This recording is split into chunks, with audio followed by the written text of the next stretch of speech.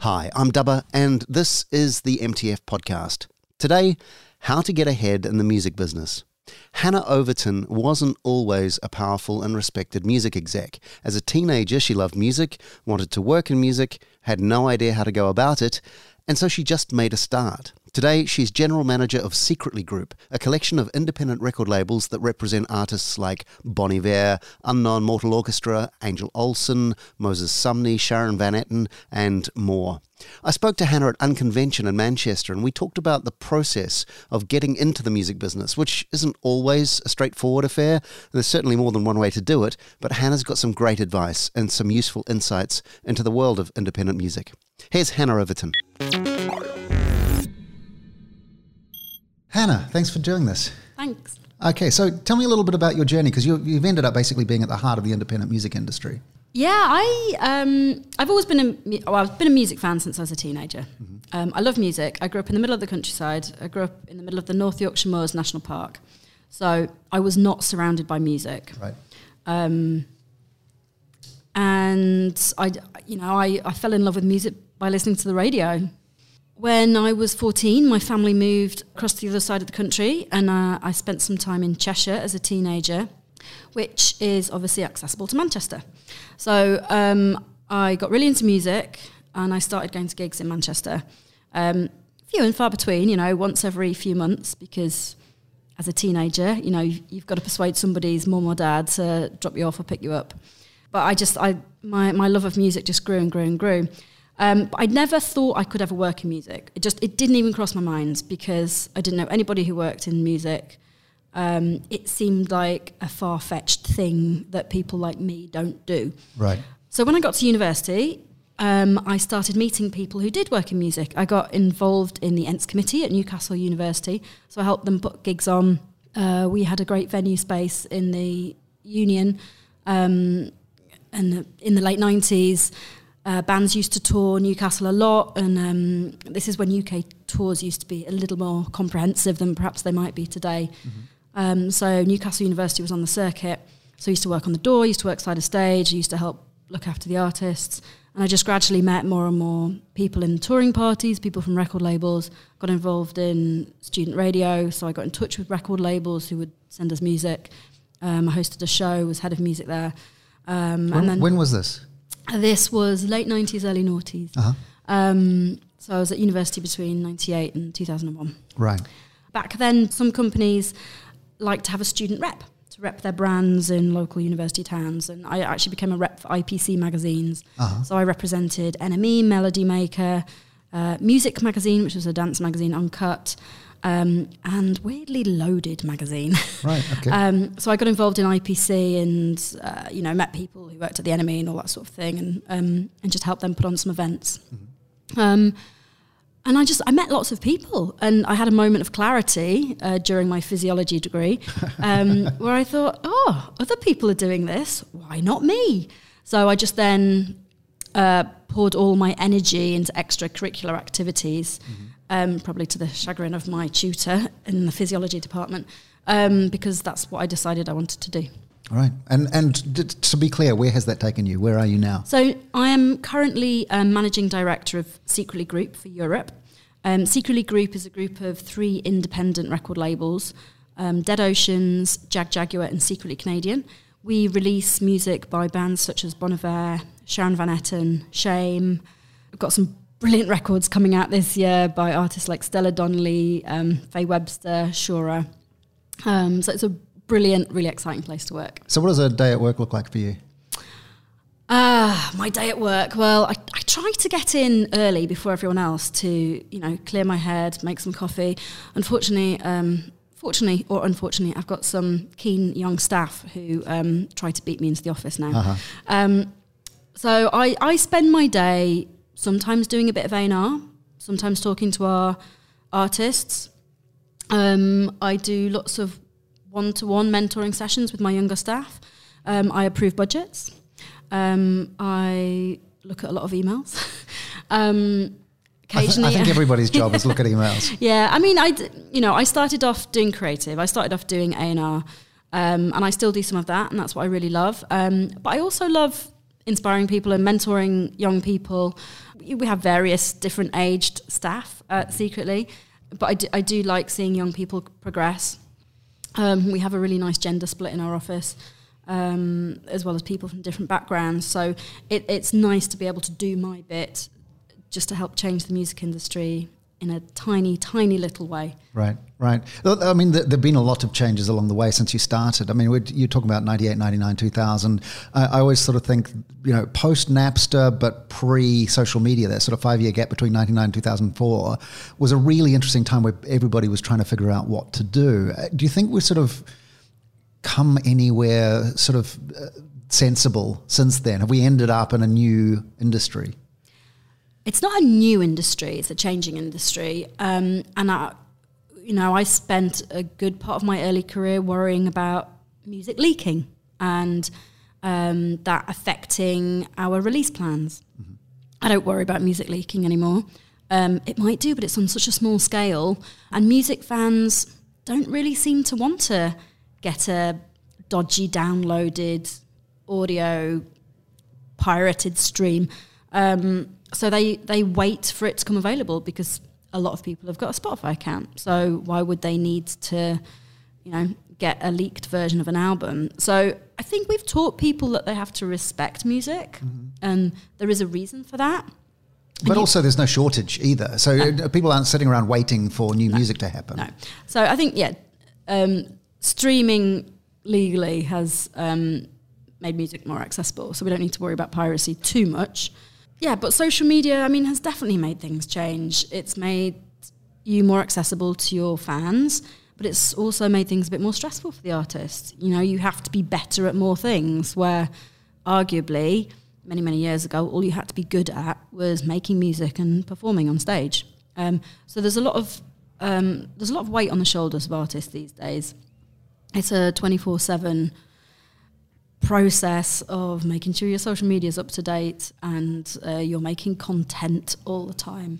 It was said a lot, particularly sort of in the early days of the internet, that we're not going to need record labels anymore. To what extent has, not that we don't need them, but to what extent has the role of the record label changed?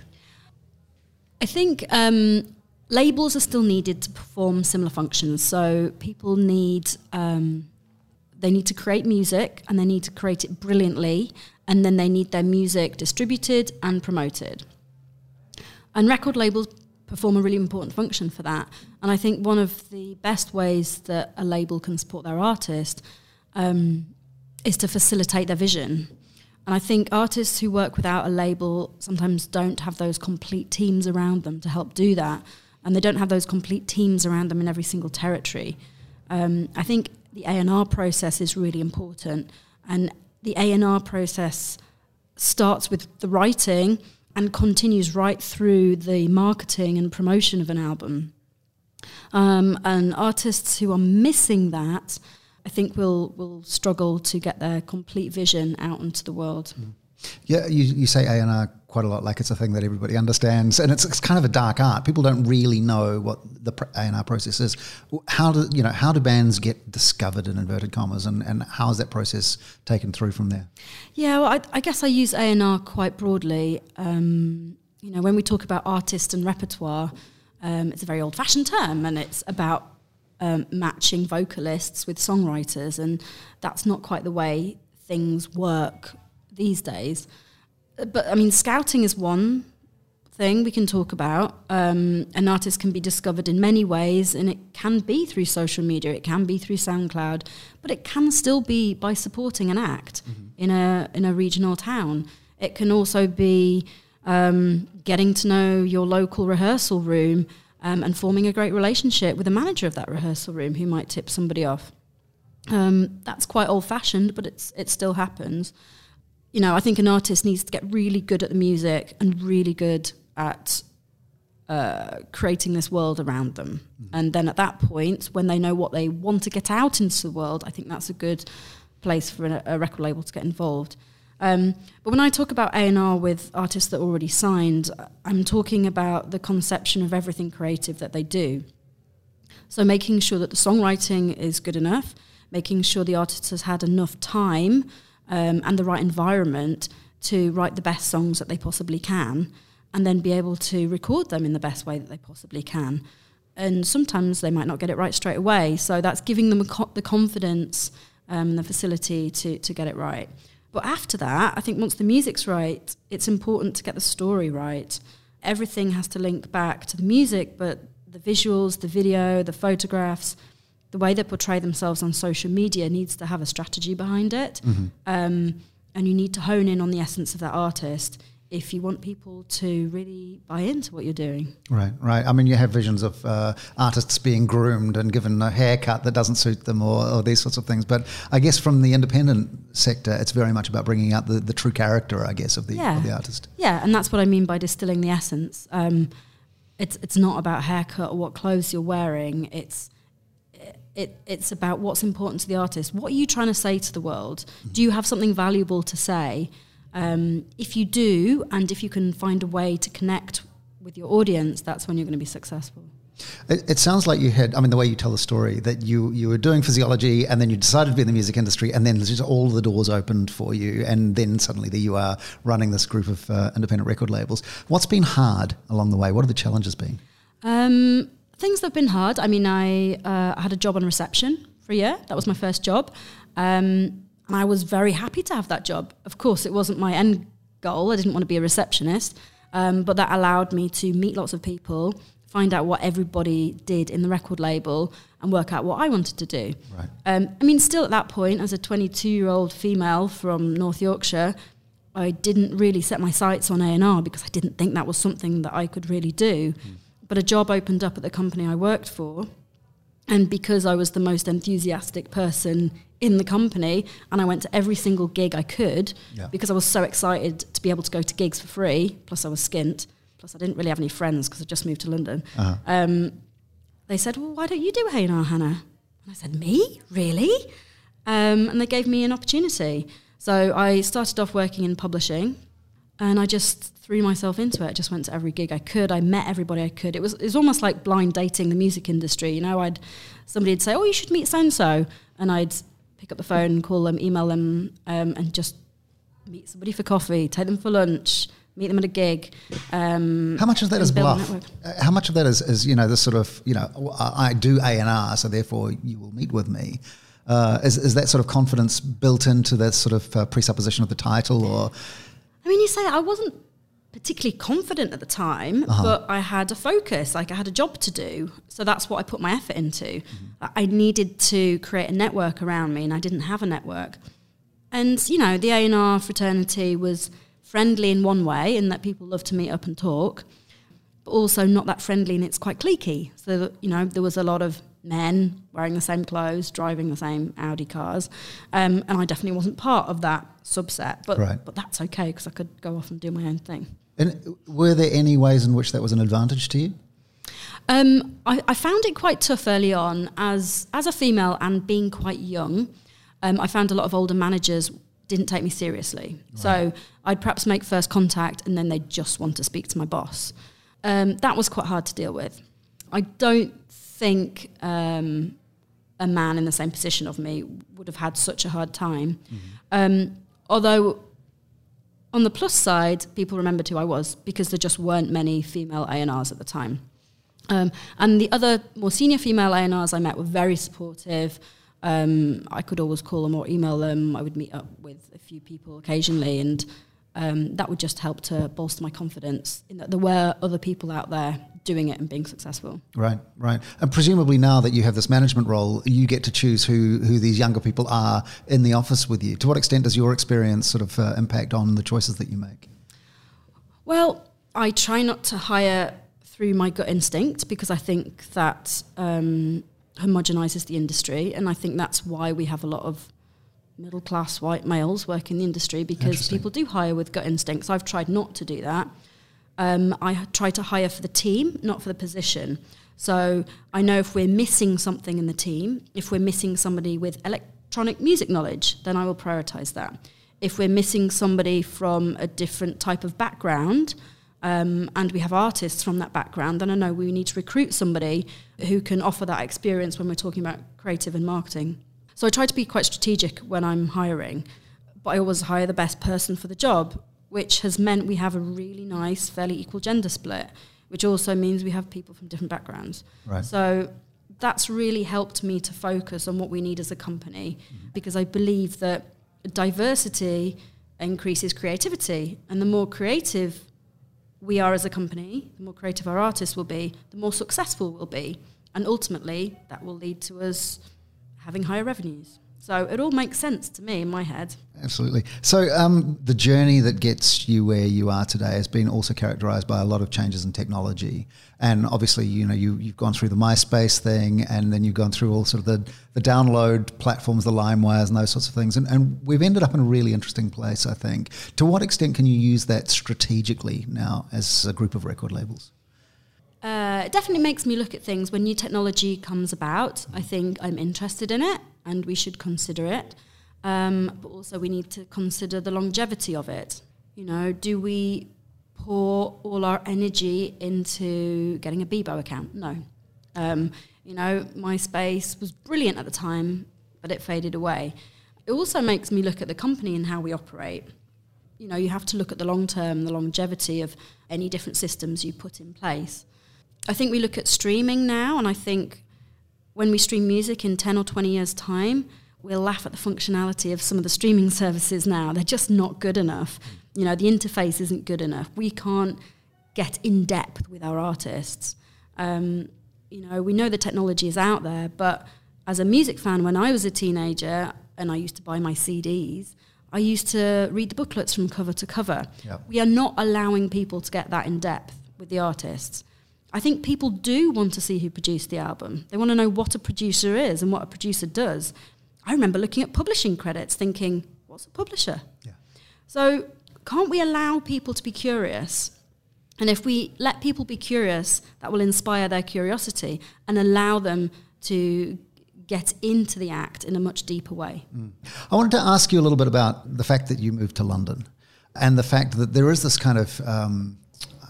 I don't know if it's a myth or whether it's something that is just a fact of the music industry, is that if you want to go to the next level, you go to London or you go to LA or you go to New York, and there are these kind of centers. And despite all the technology in the world, that is still all right, I need to pack my bags, I need to move to London. Is that still the case? Or?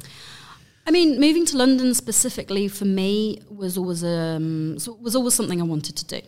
And so it wasn't just the music industry that was attracting that to me. I wanted to give the big city a go, and I'd grown up in an extremely rural place, and I wanted to try something different. I mean, I still love the countryside, but I've chosen to be in a big city.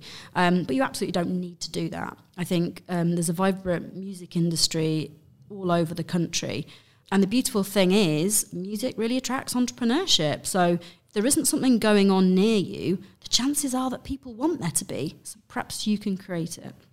The entrepreneurship thing is really interesting because it feels like a new term in the context of the music industry. I mean, obviously, in the independent music sector, people have been entrepreneurs forever, but this idea of entrepreneurship as an activity that people aspire to and want to, that seems quite new.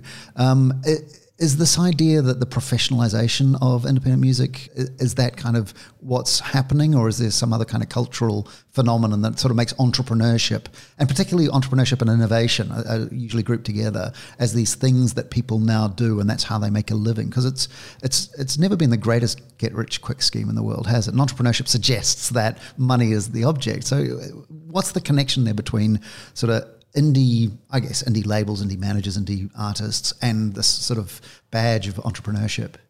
Well, I think tech and music are quite closely linked. And obviously there's this idea of entrepreneurship in tech is all over tech. And I don't see why the two can't be interlinked. And of course there's always been music entrepreneurs, and it's how every independent label started. It's how every independent promoter started, and every venue. I think putting a label on it can really empower people. And it's important that people should feel empowered to go out there and come up with fresh ideas within music. And I also think in this digital world where we can communicate remotely, we can be connected with people in a way that geographically we couldn't previously. I think that does give people in remote locations fire to go off and start their own thing. What are your biggest challenges right now, and what are you most excited about? I think our biggest challenges at the moment are within the industry, working out how the streaming industry fits in with the old model of physical records, about how the per stream rate works, how an artist can look at all its different revenue streams and make a go of it. It is particularly difficult for artists to begin their live career right now, and that's such a driving force to get people listening to music, that there is a little mismatch between the record industry and the live industry right now. I think the live industry perhaps should be putting more money into artists at the beginning of their career to help get them going. But also the difficulties are being heard. There's a lot of noise out there. There's more artists than ever putting music out. So as an artist, how do you get heard? How do you rise to the top? So I think we're still working it out. Okay.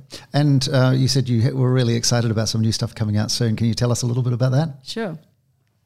We have an incredible raft of young artists coming through secretly this year. We've just put a record out by Duran Jones and the Indications. That's a band originally from Louisiana, now based in Indiana.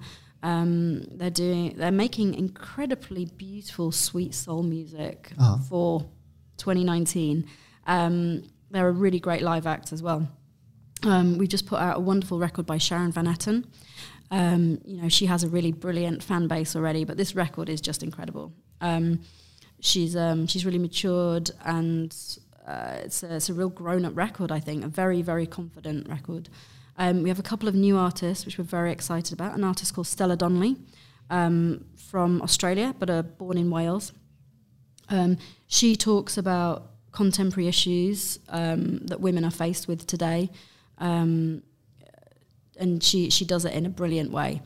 We're working with an artist called Shura, who is an alternative pop artist. Again, she has made a really beautiful record all about falling in love, which, she's put her own spin on it, and it's a really gorgeous record.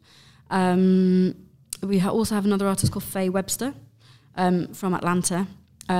She's actually emerged from the hip-hop scene, but she's making alt country. Uh-huh. It's a really amazing mix. She's also an incredibly talented photographer and works as her own right as a photographer.